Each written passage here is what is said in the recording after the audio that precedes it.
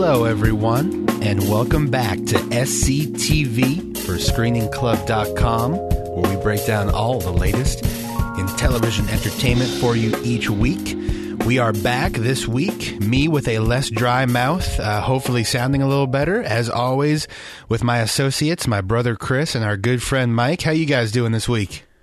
I'm okay. You with a less dry mouth, me with a dizzier mind.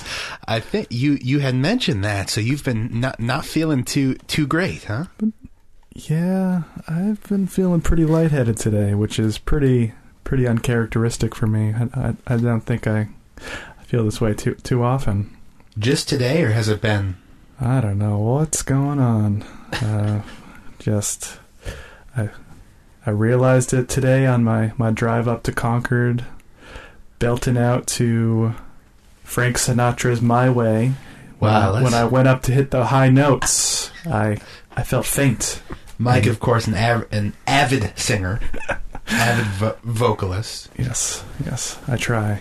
Polishing the pipes. Couldn't do it today, though. Well, I mean, I did it, but it didn't feel good. Wasn't where it needed to be. Did you almost pass out? I felt the urge, like I could have either passed out or vomited. Oh my god! No, but I didn't. Like I mentioned, I've had lightheaded issues. Yep. You know what? Stay hydrated. I know I mentioned this to you before, and you might have low sugar. I'm gonna take that advice because the feeling hasn't gone away. So we'll see. So this might be a special podcast. Just might be. Now, how are you doing, Chris? I'm doing fine. Didn't you go? You went to an event recently. This past weekend, you were telling me. I went to the Northeast Comic-Con Saturday for a couple hours. It was actually called Comic-Con? Northeast Comic-Con, yeah. Oh. Mm-hmm. How was that? It was good, yeah. Was this a secret trip, Chris? No, it wasn't a secret trip. First I believe I told you about it. Yep. I definitely told Jeff about it. No, well, you mentioned it to me briefly yesterday, but that's all I had ever heard about it. Really? Wow, okay. Well, sorry about that, guys. No worries. Let me just say this. It's not your type of place, I'd say. I don't think either of you would have enjoyed it very much. It's very, very comics-focused. You don't think we're, hip with the Comic-Con crowd? I don't think you've ever read a comic. Wow. Mike, have you read a comic? Jeff? Okay, well, read a comic. This is a little bit of elitism. An issue of it. Chris is all about. Yeah, like a $4 comic. Real elite status there. Yeah, but we can't. What if we watched a comic book movie? I've watched plenty of those. Okay, it's not good enough. Yeah. That's fair to say, not the question I asked, but all right. Because you know what? There weren't a lot of comic book movies there, but there were a lot of comics. You showed me a comic that I read just a couple days ago when you told me about this. You didn't read it. You flipped through it. I did read it. Did you come across any D-list celebrities? Yeah, so I saw Dean Cain. No, you didn't. Really? I saw Dean Cain. He walked right by me. Dean Cain was there? Dean Cain was there. I don't know who that is. I played Superman. He plays Supergirl's dad on Supergirl right now. Oh, okay. That's great. So is he doing something or just signing? Signing, and he might have been on some panel, I don't know, but the panel room was, this is a very small Comic-Con. The panel room was right near, like, the green room, so if you were sitting at a panel, and there was only one panel room, there was a good chance, like, every 15 minutes or so, someone from the green room would walk right by. Oh, okay. Which is what happened. Sean Gunn, I talked about this. You mentioned your aspirations James Gunn's attending this thing. Yeah, there you go. But you never mentioned that you were like legitimately planning on going. Okay. I thought you had gone. I thought I was rolling with a joke that Mike was making because you very clearly mentioned this to us earlier. Okay. Maybe on an episode, maybe not. Anyways, Sean Gunn, James Gunn's brother, who was on Gilmore Girls and was in Guardians of the Galaxy, is like a writer or something. He was there. And Billy West was there as well. I saw him. Oh, I'd like to see him. I saw him. It's free to see. Do anything else, you got to pay him some money, though. So I did not interact with any of these celebrities because I didn't want to pay them money. But you, walk up to a table? Yeah. They were all just sitting at, big tables, and you could walk up, and then they had stuff to sell and signatures to sell. Chris, I've been to events like this. I went to PAX. Yeah, it's a little bit different than PAX, but what can you do? PAX is like mega huge. Well, They don't really have... What? Is PAX bigger than, like, the main Comic-Con?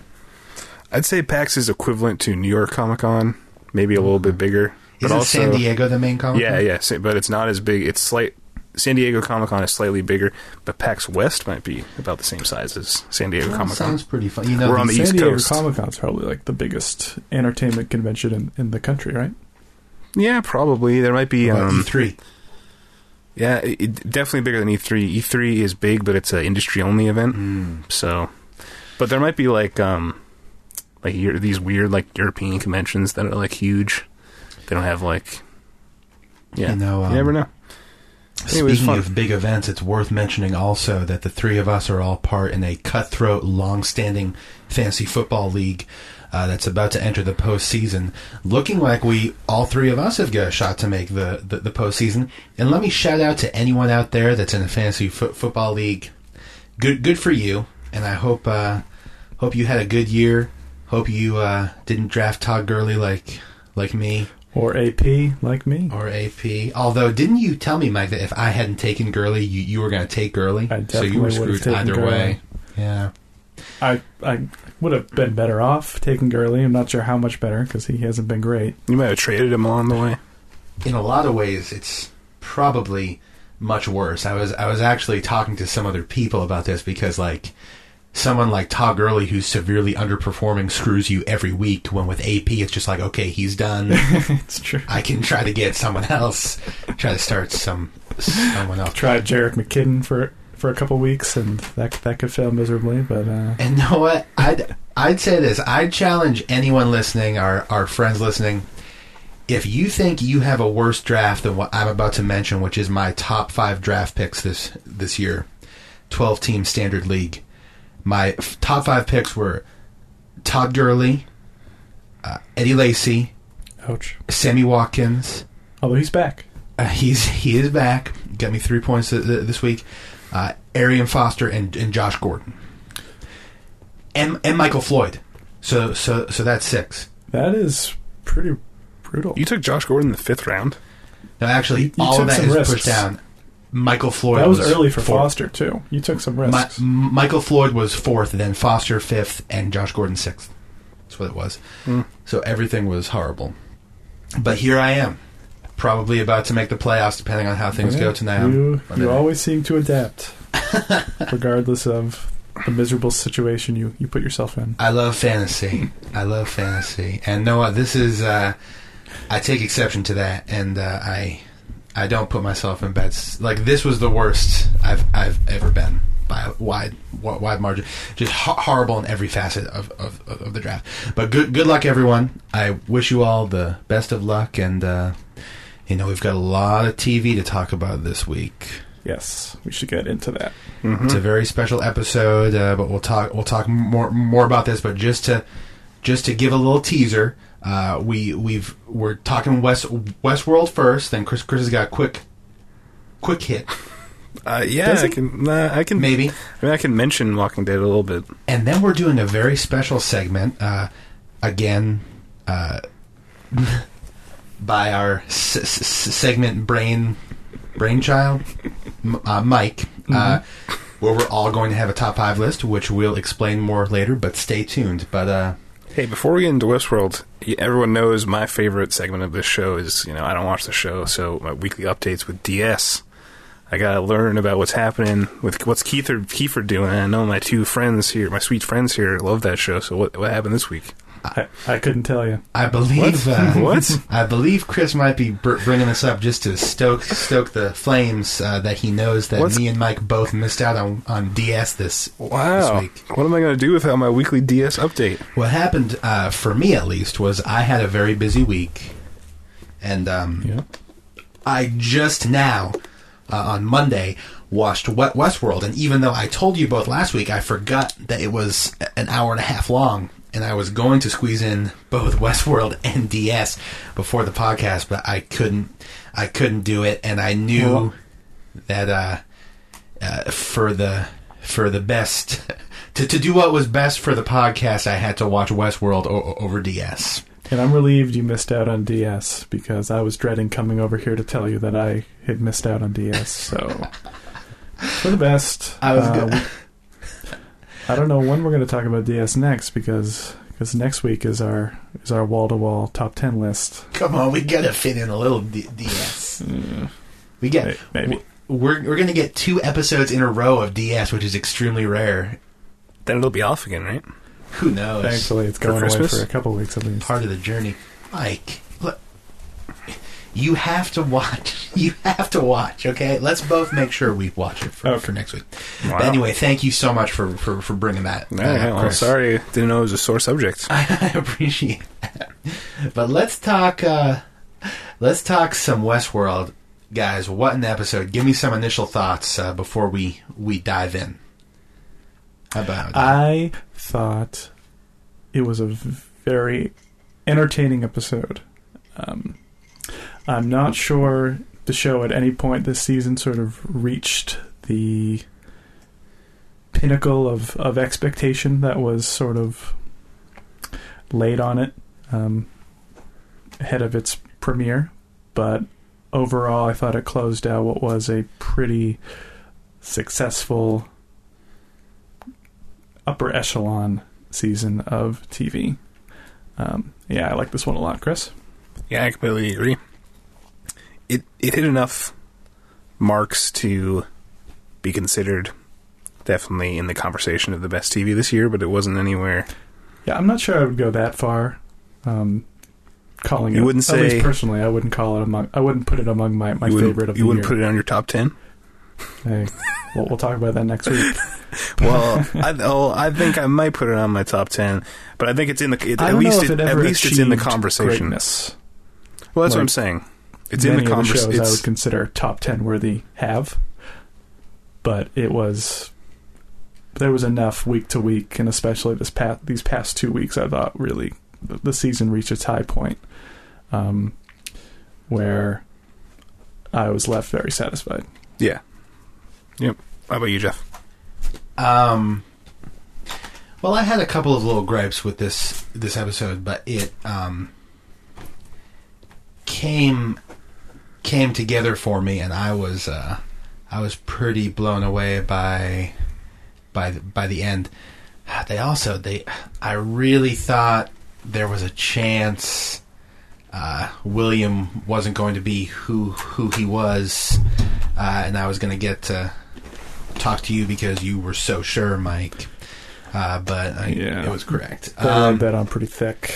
But Noah and the Man in Black had a couple of what I thought were cheesy lines in this episode, but a couple of chilling moments for me, and really, I really enjoyed it. I think crazy setup for season 2.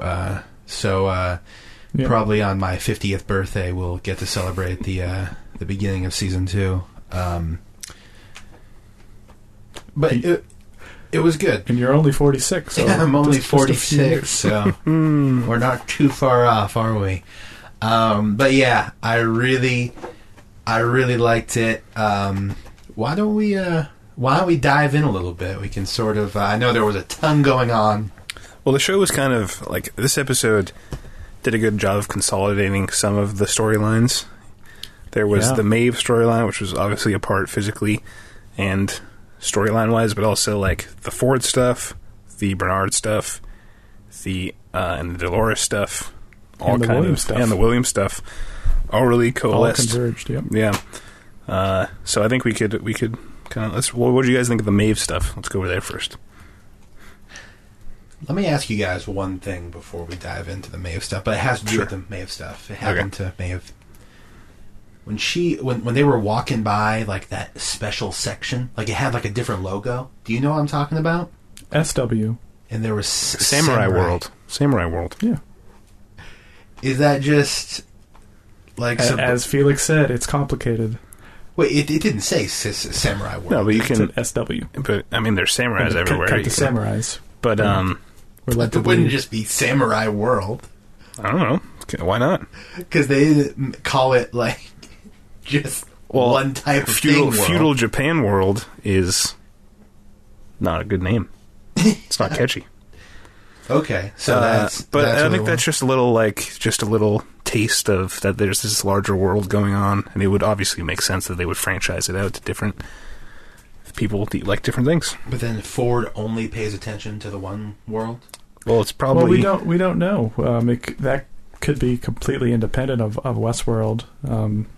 Yeah, in how it's run, the hierarchy of that world can be entirely different. Is this in the same building though? But also same complex. Could be under the same umbrella. Conglomerate. For all we know, this is like a continent that they're on. I thought she was gonna grab them and be like, "You're the army now," you know. And then also that makes sense when Felix gives her the note with where her daughter is and it says Park 1. Yep. So if they're numbering parks, well, I guess there could just be 2 parks. Well, in the initial planning of this show, they were going to have Westeros World. There's Game of Thrones. How do you find that out, Chris? I read that in an interview. Also, I mentioned that like a few episodes ago. If someone wants to go back, I usually just space out when you're talking. I remember. Yeah, I remember you mentioned that. So that would have been interesting. I thought that was cool, and then I don't know. I thought it was pretty badass when we see her wearing like other stuff at first. She's wearing like an ill-fitting black shirt thing first. Like it was just cool seeing her transform. Yeah, transform, but also not like she's not really transforming. This is all someone's plan. Well, that was cool. I thought the whole Maeve arc was one of the high points of the year. Mm-hmm. I would go as far to call her the most sympathetic and interesting characters on the show. So I think her and Dolores are probably the 2 quote-unquote heroes. Their equal journeys that we sort of follow from beginning to end just carried the most emotional weight for me. So it was great to sort of watch their 2 stories climax sort of opposite one another in two very different ways, but also sort of a piece with Ford's master plan. Like I think he had one plan for Dolores, another plan for Maeve, and as it was revealed in this episode, what Maeve was doing really wasn't of her own volition. It was written and tracked out, and she was just simply following along the steps, aided by Felix, whose motivations still kind of confuse me. Yeah, me too. It really does. Yeah. But while I would have really loved to have seen Maeve leave on the train and explore the world outside the park, I think it made a lot of sense character-wise why she would stay, because as she realized part of what was being written for her, how she was being controlled, was that she would go on to leave the park. That's what whoever was doing that, likely Ford, wanted of her, and it was great to see her defy that and make the choice that no, she was going to stay because she, like Dolores, had achieved full consciousness. She no longer was being controlled, which was a fitting end to her story. Yeah, but of course, part of the plan was for her to achieve full consciousness. Sure, but she did a lot of that. She did on her own. Yeah, it's still so now it makes a little more sense why no one was stopping her a little bit, but still, it doesn't make sense that no one stopped her. The Felix stuff I struggled with because, sure, while he sort of identified more with her than he did with his own like human counterparts, especially that redheaded asshole Sylvester. Yeah, you remind me a lot of Chris. I see that too. Yeah, especially the glasses. Thanks, guys. Yeah. And the nerdiness. And just the overall, like, negative sort of zero appeal sort of thing, like, as like the personality wise. But please go on. Yeah. During their great escape, during their great escape with Hector and that woman with all the tattoos, they get those assault rifles and they're just mowing down all these like completely innocent security guards. Felix is just sort of standing by watching, doing absolutely nothing as like his literal humans are being savagely murdered. He is like literally now culpable. I couldn't believe the thing that really annoys me about him is, okay, he had one line where like he's talking to that redheaded guy, where the redheaded guy was like, "Why are you going on with this?" And he was like, "Oh, like this is life. Like she has consciousness." And it's like, okay, if you want to say that's the reason, fine. But then during this whole like at last episode, he's like so timid and like not sure of everything that's going on, and it's like either be totally for this and like not giving a shit that people are dying. I get why you can be for Maeve escaping, because you like this person, you identify with her. She, for whatever reason, has some sort of hold over you. But like the moment like innocent people are now being like savagely gunned down in the halls, and you're still gonna sit by and piss away your entire life and career over this one android that you may have fallen in love with. Like, I don't know, we just needed more insight into him, more of a reason to identify like why he was doing the things he was doing, to really sort of, for me to go along with that. So I struggled with the Felix stuff. Fortunately, it wasn't really a significant part of the episode. But on that same point about him watching her kill everyone, and of course this happened beforehand, but I was thinking about this, and I'm sure you guys will correct me if you think I'm wrong. When his name is Hector, right? The guy that is her accomplice there. I think when he kills that guy, that's the first real time that a host kills a person. Because, just hear me out, because Bernard was just being controlled. Yep. But when he does that, no one's controlling him. It's true. And that, to me, was I can see Chris working through if he can prove me wrong in some way in his mind right now. But that, to me, was just a host killing a human. He savagely... That came after Maeve took control of his capacities. Yeah, but she didn't tell him to kill that thing. She just turned up his... Yeah. But he finally gained the ability to do it, and when opportunity struck, he did not shy away. He murdered those people. So to me, that was a huge moment. It was the first time a human had no part in a host killing. It was a huge moment, but as you suspected, you are wrong. Great. Because we learned that all of this was orchestrated by some shady character. Wait, wasn't it Ford, though? It was Ford. It's probably Ford, but I don't really understand how it fits into his grand scheme.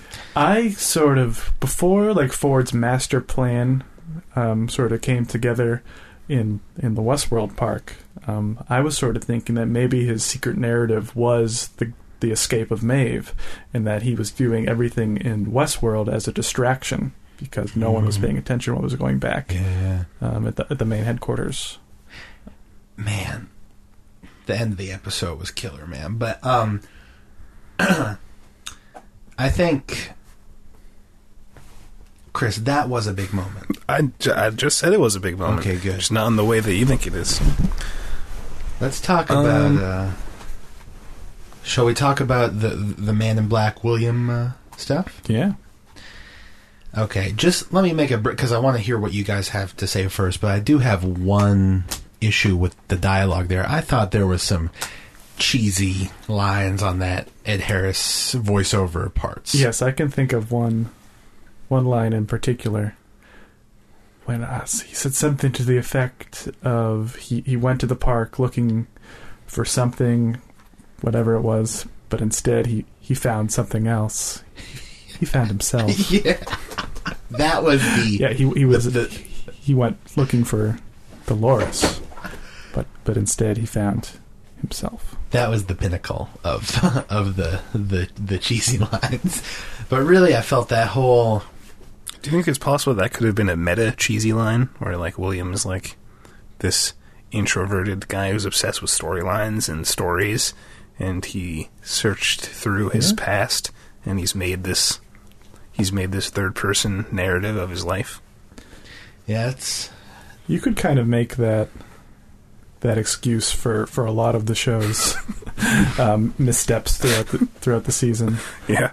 Like kind of in a few episodes back, like in an episode where a character like explicitly said to another character how writers like to show, not tell. Like that very same episode, we got like 4 different expository monologues, literally telling like everything rather than showing. And this week we got a lot of that too. A lot of just expository soliloquies, monologues, like explaining point for point just what was actually going on in Westworld in the show. It's history. But I mean, when a lot of them are delivered by Anthony Hopkins, you tend to forgive him more than you would otherwise. Mm-hmm. I just think I don't think the reveal, and maybe it's because everyone, including Chris, who didn't look at anyone else's opinion on the matter, finally last week, even Chris apparently it saw took it coming. Apparently it took me a lot longer than you guys. And maybe it's because of that, because I just knew it was coming, but I felt like the reveal wasn't great. It was like... I just felt like it was something that they stretched out a little bit. It was kind of presented like it was meant to be like some grand aha moment. Obviously, I think 95% of the Westworld audience probably knew exactly what would happen. I don't know about 95%. Huh? I don't know about 95%. There's a lot of people. There's a lot of people that just watch shows that don't look online afterwards. And know what? I think if I really didn't know, it would have been pretty cool because he's telling the story like he's telling the story of two other people. And then, well, as soon as he starts like monologuing about William, like to Dolores, like about the character of William, like why else would he have all this intimate knowledge about? Because he was Logan, Mike. Oh, because that's why.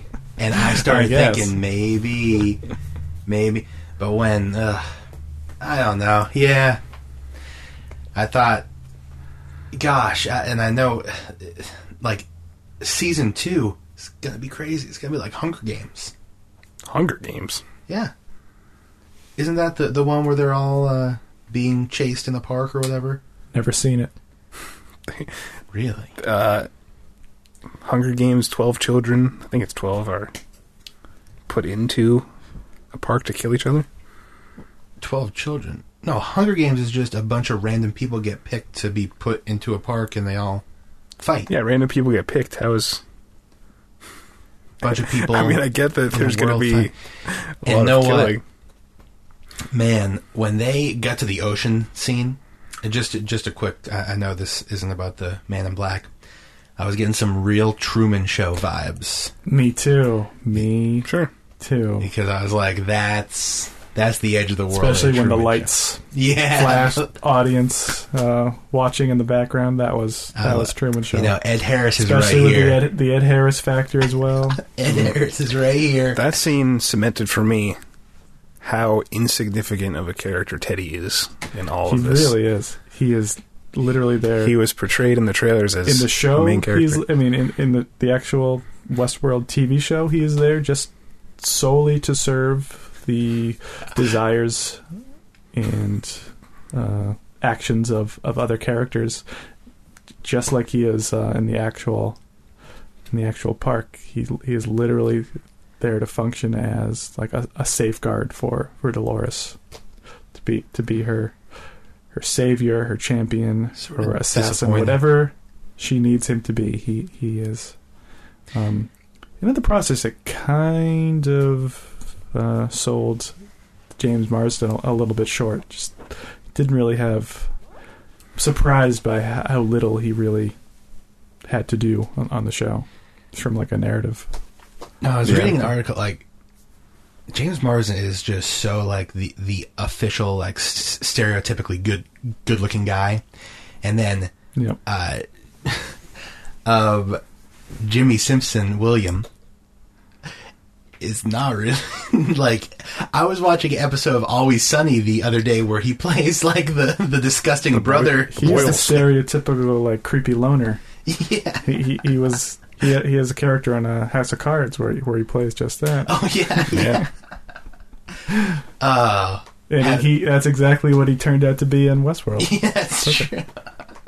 You know, I was also I read somewhere like he came out, I guess in the last day or whatever, and I just read this, but and said they didn't tell any of the actors what was going to happen either, but he figured out that he was the Man in Black. Did you read about this? Because they asked him to pluck his eyebrows while he was in wardrobe or whatever, and he said, "Why would they have me pluck my eyebrows? Oh, to look like someone else." And then he figured it out. I mean, it is. I've been thinking about this as over the course of the season, as I've been mulling over this William as Man in Black theory. Is that they kind of cheated in their presentation of younger version of Man in Black, because as we've seen through flashbacks, whenever we get a younger version of Dr. Ford, he's literally played by a younger CGI'd version of Anthony Hopkins. Whereas now that we've come to understand, in the past younger version of Ed Harris is played by an entirely different actor that we can't really easily decipher one way or the other is in fact Ed Harris. Whereas with the young CGI'd Anthony Hopkins, we know just who that is. Yeah. Kind of a cheat. I understand, probably not a feasible thing to do long term over a period of 10 episodes. I told Jeff he was wrong earlier. Now I'm going to tell you you're wrong. You're a broken record here. What? There wasn't that one scene in the underground of the city that was underneath the ground that was buried. Okay. Where young Anthony Hopkins is played by a different actor. No, that was a young Anthony Hopkins. CGI'd face. I'm sure it was like a stand-in. The other scene, the guy walking down the hallway that passes by Dolores. I think that was completely... That was still him. No, that was not the same. There's three. There's current Anthony Hopkins. There's like CGI to make him look younger, but it's still him, Anthony Hopkins. And then there's that one, which is either a different actor or like completely CGI. I think that was... They attempted to make that a young CGI'd Anthony Hopkins. But obviously using another like stand-in actor to play the body and probably parts of the face. There's no way that's the same. Because he was older when he created Bernard. That's how they were playing that off, I think. Well, yeah, then we got a slightly younger down version of Anthony Hopkins. Well, we're going to have to go back to the tapes. It's really... So we shouldn't dwell on this. We should move on. Well, you brought it up. But now we shouldn't dwell when he's proven wrong. That's right. I wasn't proven wrong. Let me ask you guys this. We have to talk about the Dolores stuff and then that final scene. Yes. You know what? I'll just say my blood got pumping when the big banner came and said like welcome board members. I was like, this shit's about to get really, really heavy. And but yeah, what did you guys think of the Dolores stuff and then eventually the Ford stuff? I love the Dolores stuff. Like I said a few weeks back, like the Dolores William stuff I was really struggling with. I hope whatever it is we're seeing really sort of pays off towards the end. And I really think it did. Just thinking back, just sort of tracking Dolores's journey from episode 1 to what she became in episode 10 was really great, especially when you layer in all the Arnold stuff and the Maze stuff and her history with William and the Man in Black, and then just to see it was all sort of just paving the way for her to achieve full consciousness, the bicameral mind, as the episode is titled, was really cool to see what's been largely hinted at for the last few episodes, that she was in fact the quote-unquote Wyatt character, and she was the one who slaughtered that whole town, per the demands of Arnold, was really cool.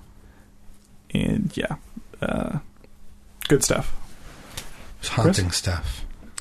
Yeah, I agree with you, Mike. There was so much from that scene where it's like they're talking about her mind, and when she's in the room and her mind mixes, her consciousness mixes with, I call him Bernard, but with like the other voices in her head to become her own voice. Yeah, we got a little bit of Arnold. I think we got a little bit of Dr. Ford as well. Mm-hmm. I think so, yeah. And then Dolores, and then it finally sort of shifted where it was just her who she was talking back and forth with.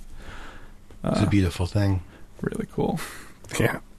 And we didn't even mention the opening. The cold open was her on the table with just her head. Was Oh yeah, it was great. Very, that was really awesome. Very Ex Machina. evocative of Ex Machina. Mm-hmm. Haven't seen it. No spoilers, please. Thank you. So cool. And when just everything tying all together was really... It really was. I think, was threaded really well. And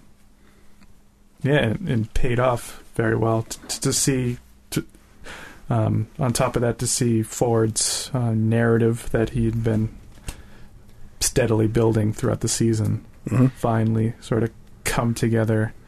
That reveal was really cool.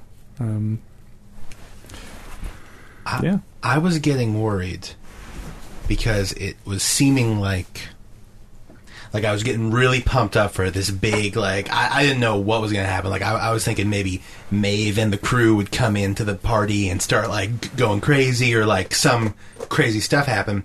Then I was getting worried that he was just going to sort of set up this, like, okay, Bernard and everyone, like, you're all in place, and now I'm just going to go and retire and leave. But when he shook Bernard's hand in that church and called him his friend... Which I think, like, because they've made a big deal out of, like, he's not their friend. Right. Like, that's the first time he's, like, I guess maybe was he saying goodbye to Arnold? I don't know, but he shook Bernard's hand. I got chills there because then I was like, this shit's about to get real. Like, when he shook his hand in the church and said, like, goodbye, friend, I was like, this is not what he would be doing if, like, he has some crazy stuff in store. And man, what a setup it was. We get, like, the echoing of the Arnold kill. Like, that was so... It was so cool. I love that. That whole scene got me so pumped. And to see from all those retired hosts emerge from the forest, guns blazing, they shoot a bow-tied man in black who has that, just the look in his face that he's relieved to finally actually feel something. Yeah, in this world, for something to finally be real. Shot in the arm and the blood splatters, and he just could not be more overjoyed. Yeah, that was, I thought that was a great final scene for that character too. Oh yeah, the whole final stretch was really cool, and really got me pumped for season 2 in 10 years from now when it airs. What did you think, Chris? And we can have a birthday party for me right before we watch the premiere, Mike. What did you think of that final scene, Chris? I was thinking, like, how is he going to get out of this one? It's a classic phrase. Does he, Man in Black, does he, like, run into that house and, like, try to fight them off? Does he... Then I thought about how there was the dangling thread with the security guy, who's played by one of the Hemsworth brothers. Yeah. Did you not see him this week? Where the hell did he go? Him or Elsie? That's a loose end. I don't think... for me, Elsie isn't a loose end. Why? I think Elsie's... I think the whereabouts of Stubbs is tied to what's going on with Elsie. But also, Elsie was like a main character for several episodes. Like, I think we deserve a little bit better than, like, maybe she got killed or strangled out. Yeah, I agree. Yeah, he might deserve a little bit better, but... You know who did get a good end, a good final scene is Anthony Hopkins. One and done, Anthony Hopkins. Yeah, probably for the best. Makes sense. Why would Anthony Hopkins agree to do a TV show in his advanced age and someone awesome. of that caliber star? So it makes sense that he would only want to do one season. But Yeah. He destroyed it. I mean, he was so good. He carried this certain parts of this season, I thought, like on his back. Does make me a little He worried. sold the hell out of certain just chunks of Yeah. dialogue that probably wouldn't have worked. Yeah, his unless weird, Kevin like, Haynes. ominous dialogue, if done by a lesser actor, definitely would have come off like hokey. It's true. It's a good point. Let's do this because we have a very special second segment to get to. So let's just get some final thoughts and what we're looking forward to in season 2. Mike, you had mentioned the Stubbs stuff, or Chris mentioned, and then proceeded to say that he didn't care as much about Elsie. Those are two things I'm a little bit worried about. I'm looking forward to season 2. Okay. Yeah, I'm not sure that's going to be a huge plot point in season 2. It probably will. I'm sure we'll Where return are to they? it. Well, that's not what I'm excited about, though. I don't really care that Please. much about Stubbs. Each of you share, please. Yes. Well, obviously, the hosts finally achieving full consciousness, total agency over their actions, especially led by Dolores in Maeve, is a huge thing. Very significant. That's probably going to pave the road for not just next season, but the next 3 or 4 seasons, however many they do in the show. So that's a huge thing to look forward to. Also, to keep in the back of our minds, Samurai World or any other parks that exist with it in this larger company, I think is probably. I don't think it can't be not significant. So that's something to look forward to as well. It could definitely serve to change up, like if things start getting stale. I mean, how many seasons in Westworld? Whole season 3 could be in Samurai World, Sci-Fi Land. Wow. We could just be dropped into but it can't be like a retreat of this season, though. I mean, no, but say there's only a certain amount of hosts that have gained consciousness left, and they say like, let's go freaking hide in Aqua World. But what? You guys didn't like that?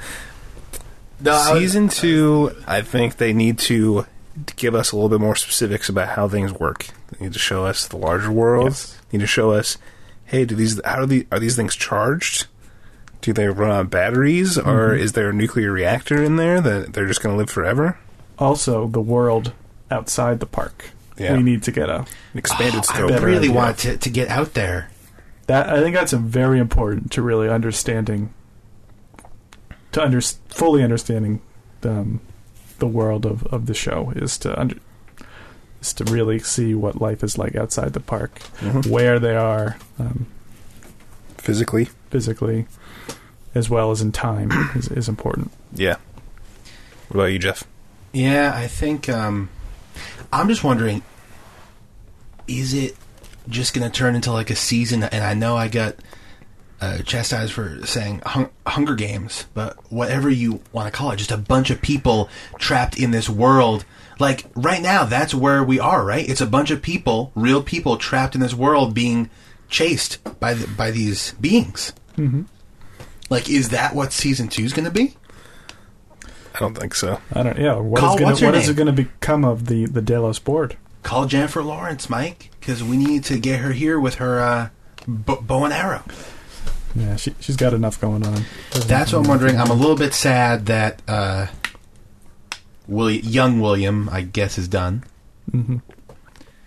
And I'm really sad about Anthony Hopkins. I mean, you're always sad when we don't get more of a great man. I mean, It's true. It was wonderful stuff. But you know what? I wouldn't be surprised if they bring on another Anthony Hopkins caliber actor to sort of anchor the void left by him. Yeah, it could be like Designated Survivor, where it's like, whoa, Tom Hanks Please, was the enough only of the DS talk. Tom Hanks was the only board member not at the party that day. He's like leading the company now. Unnecessary, Chris. Yeah, no. I would love that. Tom Hanks would be a good fit. No one up there. Season 2 cold open. A horde of the retired hosts. They're all listening to like their leader speak. New leader emerges. Roseanne Barr. That's who they can bring in because she's right up there. Right? I mean, on the comedic side. Sure. She's right up there with Anthony Hopkins. And can you imagine the on-screen chemistry, Ed Harris and Roseanne? That would be a hell of a show. So yeah, lots of stuff to look forward to. That's interesting though, Mike. If they bring in someone, it's HBO. Will this make an appearance on your top 10 list, Chris? Westworld? Who knows? Jeff? It's a secret. I've only watched 6 shows, so might be a couple of them. Be continued next week.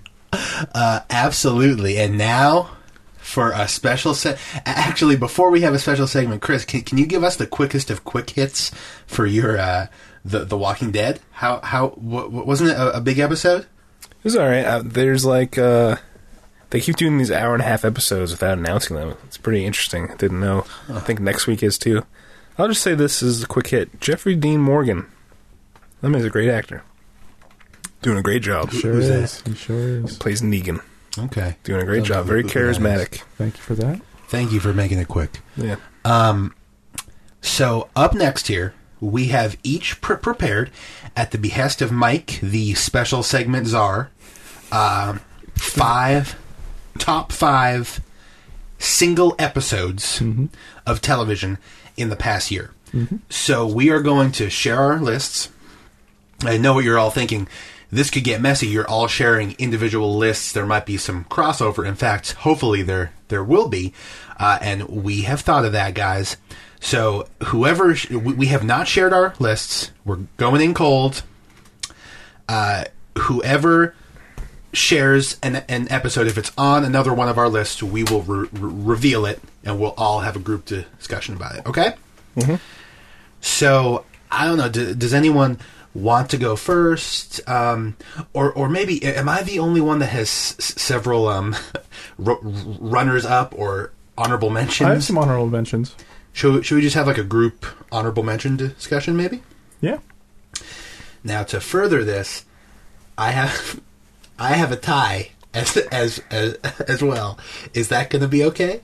I have a tie at number 5. I think that means you have to leave now. You broke the rules. Well, your tie, that'll be your number 5 entry. Yes. Right. Yes, but so it's 2 things. You'll talk about 2 shows for your number 5 slot. That's exactly right, yeah. Do you have any shows outside your top 5? Yes, I do. Episodes, I mean? So, I mean, you have honorable mentions too, Mike. I mean, I'll throw out a couple. So one honorable mention, I'll say I have 2 Atlanta episodes that didn't make my top 5 that I thought deserve an honorable mention. One, I think a lot of people didn't like, the one where they pretended to be on a television show. I love that. I think a lot of people liked that episode. I thought it was hilarious. That was my favorite episode of Atlanta this year. Really? And that's also in my honorable mentions. Very nice.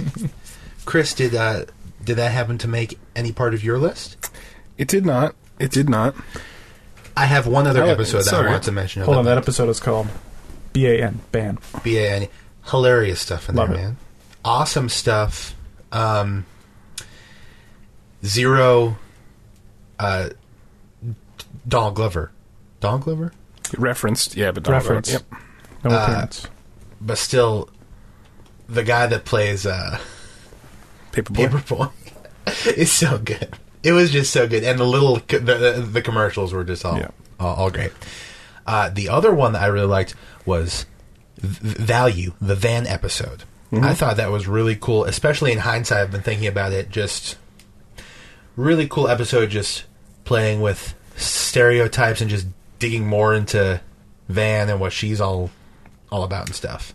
Yeah, it was like kind of like an expanded universe episode of that show. They did kind of a string of those like in the middle portion of the season, and just to get a glimpse into Van's world view and to see where she lies on a lot of things was great. That's another great episode. I had another honorable mention, but I've decided to now make it part of my list, so I'm not going to mention it. Any honorable mentions other than that from you guys? I don't have any honorable mentions. I have I play by the rules. I'll mention two very briefly. Game of Thrones, Battle of the Bastards. That could very well be in your guys' top 5. That is on my top 5, so we can talk about that right now. It's on my top 5. Let's not spoil our discussion of that during my mention of it in my honorable mentions. I'll just leave it at that. It's going to be a pretty shitty top 5 if Battle of the Bastards didn't make your list, but go on. Maybe another Game of Thrones episode did. Okay. And season 5 episode of Girls, The Panic in Central Park. A Marnie-centric episode for anyone who's familiar with that show. Chris, you watched season 1? I think I watched a little bit of season 1. I'll eventually watch it all. Great, just comeback season in general of Girls. I might have something to say about that next week. But for anyone who's seen that episode, probably series high point. I loved it. It just carried this real sort of romantic, melancholy, really kind of sad exploration into that character and the character of Charlie. That was really nice to see. I've never heard of that show. Huh? I've never heard of that show. Never heard of Girls? Lena Dunham on HBO? Vehicle. No. What season is it? I'm sorry. This past season was 5. Jeez. Season 6 comes back in January for its final season. The guy who played Kylo Ren is in that show, Joe. Oh. Yeah. Oh, I have heard of it because I heard of it from him. Yep. Okay. Yeah, I've only just seen little snippets and stuff. Doesn't he play like someone who's not cool at all? Like, doesn't he play? He plays Lena Dunham's sort of on again, off again love interest. Yeah. He's cool in like a hipster way. Yeah. Interesting personality. Huge ears on that guy. He's kind of funny looking. He is Harrison Ford's son, so. Jeff, what was your number 5? No honorable mentions from you, Chris? No, I play by the rules. And I have to reveal my number 5 first? Yep. Please do. Well, I have 2. Okay.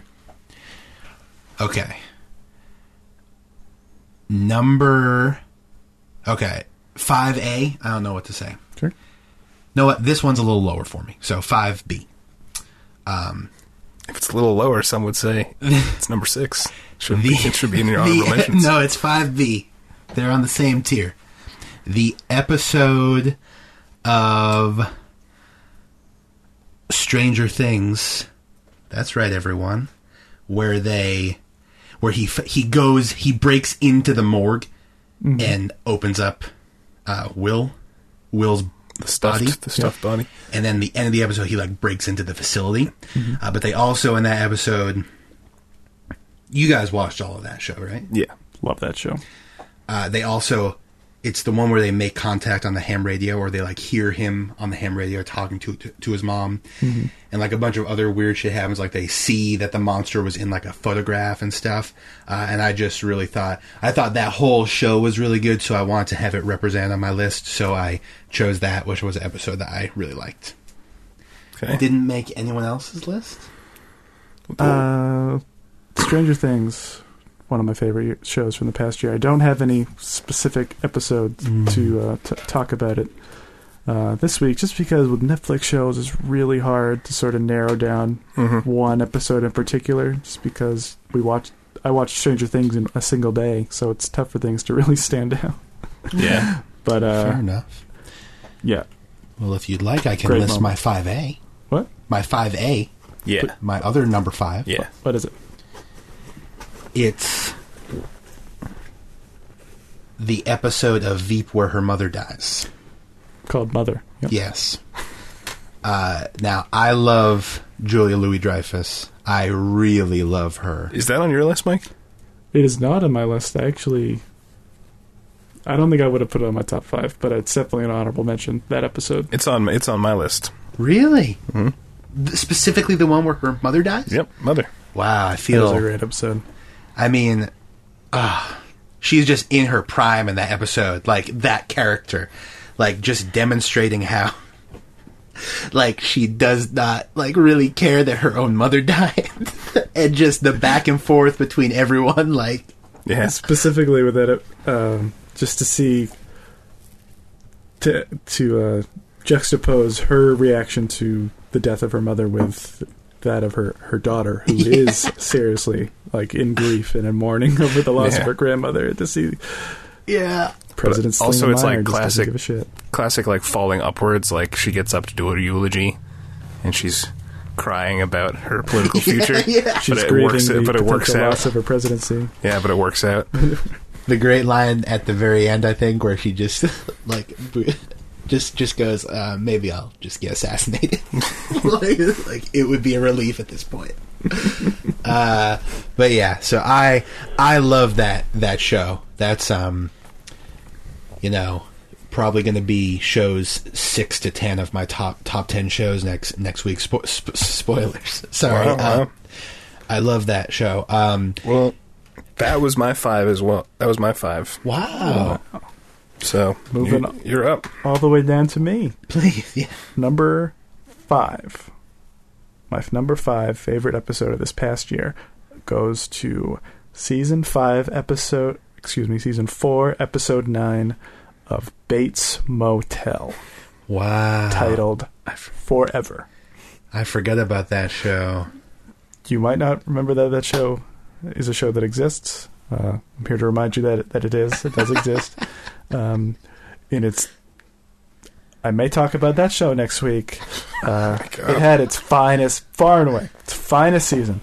It finally sort of it finally reached the peak of its aspirations this past year, in the trajectory of Norman Bates and who he would eventually go on to become in the film Psycho. As for whoever doesn't know, Bates Motel is a prequel of sorts to the movie Psycho by Alfred Hitchcock. But it's a modernized version, though, modernized right? version. Chris, sure. you don't watch that show? No, I do not. Have you seen any of it? I've seen I might have watched the pilot a while ago. I watched the first season, Mike. Okay.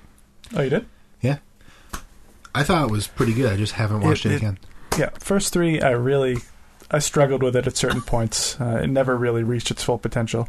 This season, this episode in particular, everything really finally came to pass, and the show sort of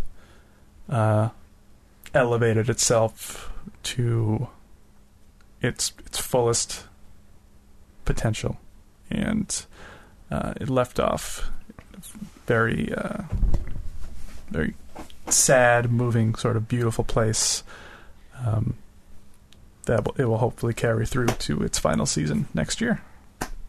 Well, all right. Absolutely.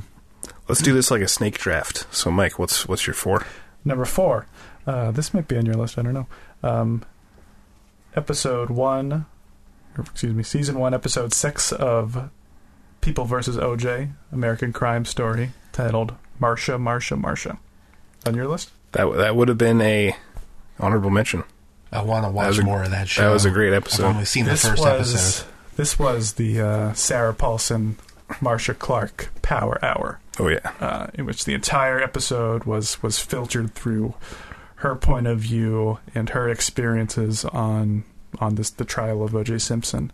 And man, was it just a hell of an acting performance from Sarah Paulson. She really got at the root of that character's just emotional distress in working this case, and just the ways in which the world around her reacted to her presence.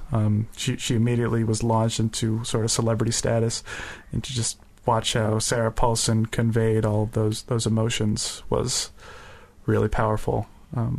She was really like the first victim of 24-hour news. Yeah. Just like she was the first person probably ever in the history of mankind to just like be in the middle of this media circus. Yeah, one scene in particular from that episode I want to mention is when she gets that haircut Yeah. She gets a haircut to sort of like rejuvenate herself, to feel good about herself, to regain some confidence. And then she goes into the courtroom, and everyone's looking at her. Everyone's awestruck at this physical transformation that she's undergone, and it just crushes her because that was not the reaction she was hoping for or needed. And just the way Sarah Paulson played that scene was really powerful. Yeah, it seemed like an awesome show to me. You're making me want it more now, so I definitely have to check that out. It just seems you definitely got the lesser of the two Sarah Paulson starring shows. Yeah. Well, I get to see her play two roles, right? Is that correct? She played 3 roles this past year. My God. What? 3? She played Shelby. Yeah. She played the real actress version of Fair enough. Okay. Audrey, and then she played Land Winners. And you're telling me in none of those 3 roles that I saw her in was anything close to her real potential? No, this was the best performance of her career, and she won. She rightfully, deservingly won an Emmy for it. I've been putting off watching it because it seems so heavy, though. Like, I really have to get in the right mindset. I would say her second best performance was when she played Lana Winters back in season 2, Asylum. She was great. I've seen that show. You've seen that. Yeah. Can't quite remember that, but Chris? My 4 is an episode of... It's actually the final episode of Comedy Bang Bang. I knew he was going to sneak it on. Enough with the Comedy Bang. Season 5, episode 22, I believe, entitled Lord Andrew Lloyd Webber wears a purple top hat and Fabrice wears one pink fur leg warmer. Seems like a sentimental vote to me. It is a sentimental vote because... well, here's the interesting thing as an episode of television is how do you... And I read an article, an interview with Scott Aukerman about this. How do you finish a series? That was his question. How do you make the last episode of a series? And he went back and he looked through all these famous series endings and series endings he liked and he didn't like, and he realized that, especially for something like a talk show, even though this is a fake talk show, he wanted to do just a normal episode, but a really good normal episode. Instead of doing some, like, big blowout episode where they get all these stars that wouldn't be on the show normally, or all these, like, storylines that wouldn't normally be on the show, just do their best work and give your fans just the most quality episode you could. Did he explain this to you? Explain this to me? How no. do you know what went into him thinking? I read an interview with him. Oh, okay. All right. So, and that's what this was. It was 2 fan favorite characters, Andrew Lloyd Webber and Fabrice.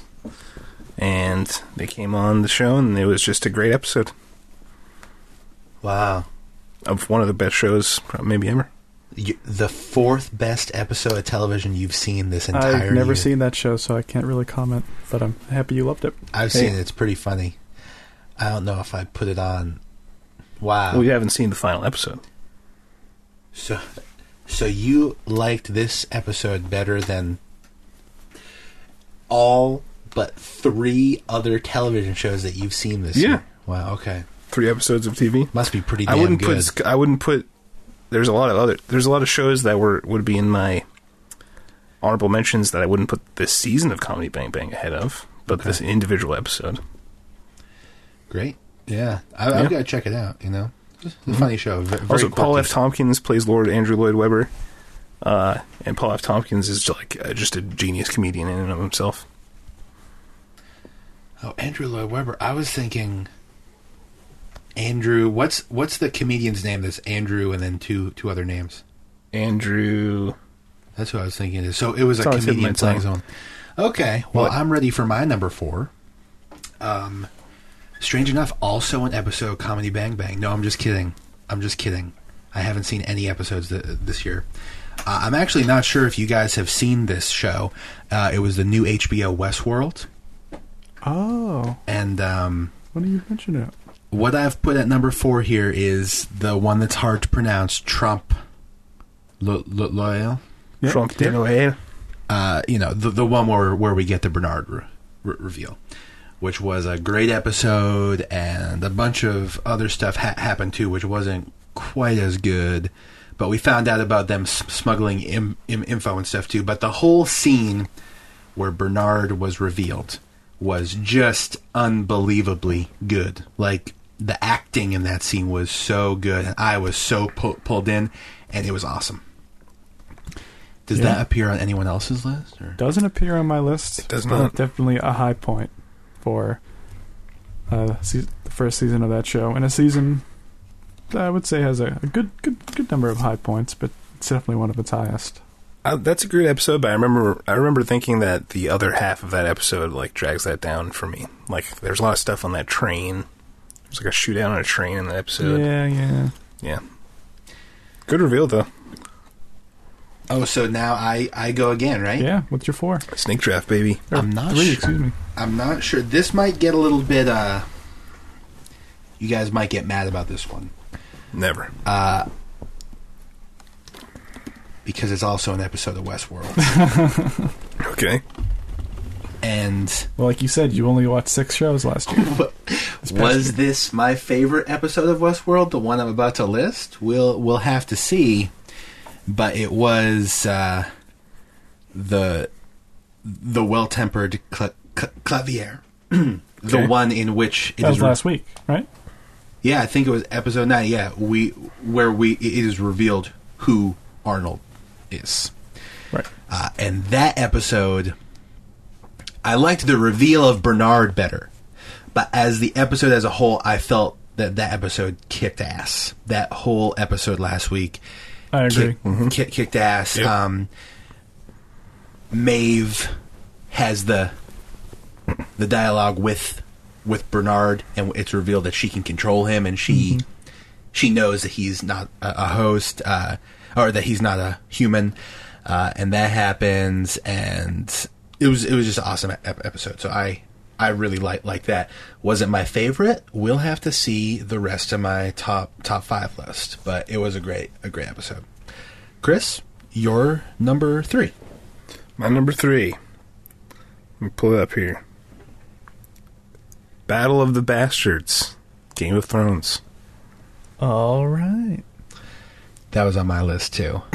So we can suppose that it's higher on your list. Should I say where it was? Yeah. Should I? No, wait. Okay. All right, Mike.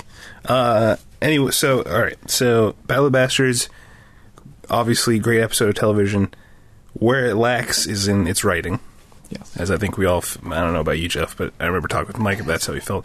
But one of the greatest battle scenes ever put on... Definitely on TV. The greatest battle scene on TV. Maybe... But yeah, ever depicted in media. Any form of media. Yeah. I agree. So, I mean, that's got to make it on the list for sure. The execution of not only just the battlefield in the battle in Westeros in Winterfell, but also the first portion of that episode that takes place in Marine with Dany. Yeah, was outstanding for sure. Jaw-droppingly beautiful stuff. Mm-hmm. And the scene with 1-1 at the end of that episode, where 1-1, the giant with his last breath, breaks into the Bolton castle or whatever, and then the bastard, literally, pun intended, the bastard shoots him in the eye. Mm-hmm. I mean, 1-1's a fan favorite. That was a sad day. Mm-hmm. But great stuff, yeah. I think my favorite moment from that episode is when, right after that happened, and Jon Snow walks in and he's like, he picks up the shield. Oh, and he's shooting at him, and the shield is the Mormont shield. It's like symbolic, like 3 times. It's like, yeah, Mormonts were there for me when nobody else were. That's true. Hell yeah. Lady Mormont. Hell yeah. All right, Mike. What's your 3? Is that all we have to say about Battle of the Bastards? It was magnificent television. Also a great scene when Grey Worm kills the slave masters. True. Yes. Did you think that Jon Snow was going to die by the horses? I didn't think he was going to die just because He'd already died. No one wanted to go through that again. Yeah, I agree. No, it was still a good scene. It was awesome. It was one of the greatest things I've ever seen. Yes. So my number 3 episode definitely isn't on either of your lists because I don't believe either of you watched the show. We'll see. Is episode 4. I keep doing this. Why do I keep getting the episodes and the season numbers mixed up? It's all right. Episode 7, season 4 of The Americans, titled Travel Agents. The Americans, coming off, I would say it's easily its best season. Season 4. Similar to that of Bates Motel, had its best season, season 4. Americans had its best season, season 4. This episode was a huge standout because it packed really like 3.5 seasons worth of the show's history. 3.5 seasons worth of the show's history all kind of converged around the fate of probably its most sympathetic character, Martha, in which we had all the powers of the FBI and all the powers of our heroes, the undercover Russian agents, all sort of all at once trying to find and locate this one person. And it was it just sort of reached shades of the best episodes of Breaking Bad, I would say, in its ability to sort of drive tension and suspense and carry that throughout an entire hour of TV. So I really loved it. The whole thing, and thankfully the really whole season sort of carried that level of quality throughout. So I've never seen that, but that's the one about like the communists, right? Yeah, they play 1980s USA, Spy. Reagan era. They play undercover KGB agents conspiring against the United States. Pretty cool. Sounds like we should hate them, but the show really finds a way to make us care deeply about them and their family. Was that your number 3, Mike? That was my number 3. So now, in the spirit of the snake draft, let me move on to my number 2. From Game of Thrones, season 6, episode 10, the finale, The Winds of Winter. Mm-hmm. That was on my list as well. That was on my list too.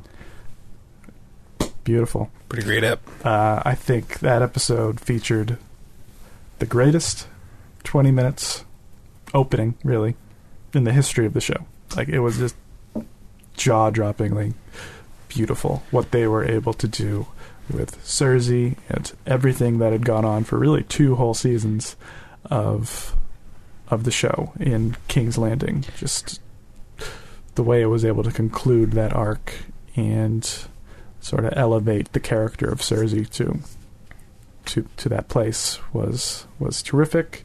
I also think it was by far the best finale in the show's run.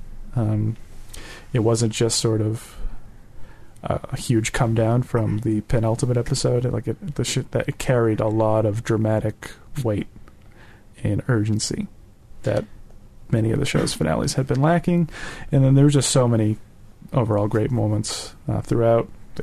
All the Cersei stuff in King's Landing, Dany finally setting sail for Westeros, which we had all been very antsy for. Since season 1 for me. I thought it was going to happen at the end of the episode 1, first season. Yeah. The Jon Snow parentage reveal, Arya's revenge. Lots of stuff packed in there. Amazing episode. Yeah. Like you mentioned, Ramin Djawadi, the music at the beginning of that episode during the Cersei scenes. Yes. Mm-hmm. That was awesome. That was...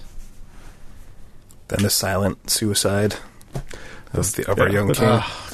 Just to see the immediate consequence of her actions in that kind of way was really, really sad.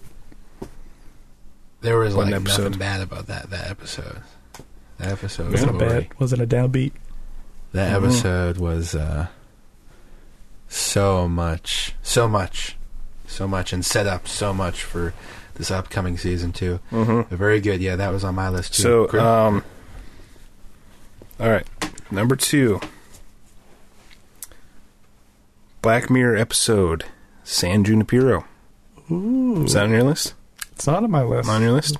I didn't realize you'd watch that. We didn't talk about it. Yeah, we actually could do a whole season thing on this, even though all the episodes are so different. And I was going to say the number of the episode, but I think that there obviously is a number, but I was actually listening to episode 4. I was listening to an interview with Dan Trachtenberg, friend of the show. I listened to that same Friend of the show. that same podcast. Where they talked, the Slash film? Yep. And, well, Jeff, you might find this interesting. So, Black Mirror, all the episodes are different. Yes. There's no real order to the season. Yeah. And they were trying to make it so that with the Netflix, it's all a digital interface, that for everyone, they would see all the episodes in a completely different order. Whoa. Yeah, but apparently, it was extremely hard. It would have, they would have had to engineer some crazy thing to get it done. I watched that out of order. That was the second episode of this season that I watched. Yeah. Well, anyways, a really good episode. A shining light in a whole world of darkness that is Black Mirror, the universe of Black Mirror. True. Even though it's not the brightest light, it's still carried a a much more uplifting tone. Yeah. I would say. But just it's not like Westworld too much, but there is some stuff about consciousness. Where is your mind? Stuff like that, and stuff that I really like to think about, and just a love story, an unconventional love story, obviously. And did Trachtenberg direct the episode? He didn't, but he was just talking about this because he worked on the season. Yeah. I think that episode just sort of represented the best of what Black Mirror is capable of and can do. In its really good slow reveals of technology. I watched the first episode, by the way, because you guys were of all Black Mirror. Yes. Which episode is that? The one with the Prime Minister of England. That's a good one. That's a great one. Pretty dark. Yeah, it gets that show's very gets dark. More dark? I'd say some are more dark, yeah. Wow. Okay. Some are darker. Sounds like a good choice, Chris. All right, you're up, Jeff. My number 2, we already talked about Battle of the Bastards. All right. Great up. And now you're number 1. You're number 1. We stake. So I have a 1A and 1B. Oh, wow. You're really going against the grain here. 1B is, I think, sort of like I think it's been highly rated by a lot of different people, so it's sort of a cliche choice, so I wanted to have 1A and 1B. 1B is the pilot episode of DS, Designated Survivor. So in the pilot episode of DS, the Capitol is blown up. All right, guys, have a good night. I'll see you guys later. I really want to say a moment about this. The Capitol is blown up, and a series of events are set into motion that would eventually mentally devastate us all. I just wanted to say there was a lot of hope at the beginning of DS, and it's come a long way, and it's come a long way probably not in the right direction. So I just want to say I want to be thankful. Sorry, no. This isn't the Thanksgiving cast. Last week was thankful. I just want to say that was a really cool episode, and it should have been. I was going to have it be an honorable mention, but I decided to make it 1B. That's pretty bold of you to include it anywhere near a top list of any sort. But to then put it at your number 1, it's pretty bold. My 1A, well, at my 1B, Mike. At my 1A was Winds of Winter, which was one of the greatest things I've ever seen. That Winds of Winter is my number 1 as well. Wow. Anything you want to further say about that? Just classic Game of Thrones. I Can't wait for next season. The scene, though, where Jaime returns and sees her being crowned queen or whatever, that's a really cool scene, too, because he's like... I don't know about cool, but just to watch him be like, I'm not so sure about her anymore after, seasons and seasons of him just being completely devoted to her. That's the first time we really see him sort of being like, this is a crazy piece of shit. You know? So... Yep. Every scene in that. Hopefully there's some payoff to that. Yeah. I think so. He's had one of the best arcs. He's probably had maybe the best arc on that show. if he wasn't stuck in like story mud last season down in Dorne, I would have really liked him. Jamie? No, well, one down part of that episode. Sorry. And it's not really that, but just John should have killed Melisandre. He only banished her. That's true. It's true. But I don't know. I guess that's not a down part, but more of like I wish she got more of what was coming to her personally. You never want to scorn a Red Priestess. And allow her to live. Gather her revenge down the line. He made a mistake. He might pay for that. Mike, so this is all you now. You're the special boy. I'm a little disappointed in Chris that he didn't have this episode in at least his honorable mentions. Maybe he just didn't think hard enough. That's a good please. Episode 12, Season 4. Yes, we haven't made it there yet. Of Orange is the New Black, titled The Animals. Haven't seen Do you it. recall this episode, Chris? That is my number one favorite episode of the year. I'm not the biggest fan of Orange is the New Black, so I don't, and you know that, so I don't know why you're really disappointed in me. This episode was better than Winds of Winter, Game of Thrones. You know, I remember people really liking that. I will though. tell you that this episode features just the most powerful, devastating, just soul-crushing moment of any show that I have seen this year. Maybe more than any show I've ever seen. Don't tell me. I might watch it. Huh? Don't tell me. Yeah, I won't tell you which character it was, but man. And it was just made all the more powerful by I know what you're talking the about. deliberate attention paid to that character's journey, really throughout the season, and just the way in which it affected all the characters around her. The following episode, but really in just the immediate aftermath within this episode, it also showcased another character by the name of Baxter Bailey. We got a flashback insight into his past, and we learned sort of about how he's just this young dimwit, but ultimately good-natured, harmless human being, and really just like a beacon of light inside this very dark, miserably run situation involving the prison guards. He was a fellow prison guard, but he was one of the really only positive aspects of that, and just to see that contrasted with his actions in the final episode was really powerful. And just I think that whole episode was just a really terrific culmination of the whole season's various plot threads involving the prison guards and the mental health of everyone's favorite Crazy Eyes, Suzanne, everything with Piper, etc. Terrific episode. My number one of the year. You're telling me you like this better than the season finale, the series finale of Comedy Bang Bang? Considering I've never seen a single second of that show. Mike, it was just Netflix. a normal episode. It was just a normal episode. It was a really good normal episode. One of the best. Well, yeah, I only watched the first season of Orange. You're missing out. Am I missing out, Chris, you think? You'd probably, there's stuff to like. It's not the best show. Definitely not the best show Netflix has, that's for sure. Have we all revealed Who everything? knows? It may be Yeah. featured in my top 10 next week. Who knows? Mm-hmm. Guys, congratulations on unveiling our top 5 episodes of television this year, and especially congratulations to Mike, who's dealing with a debilitating head dizziness injury. So It's true. thank you, Mike. I really powered through.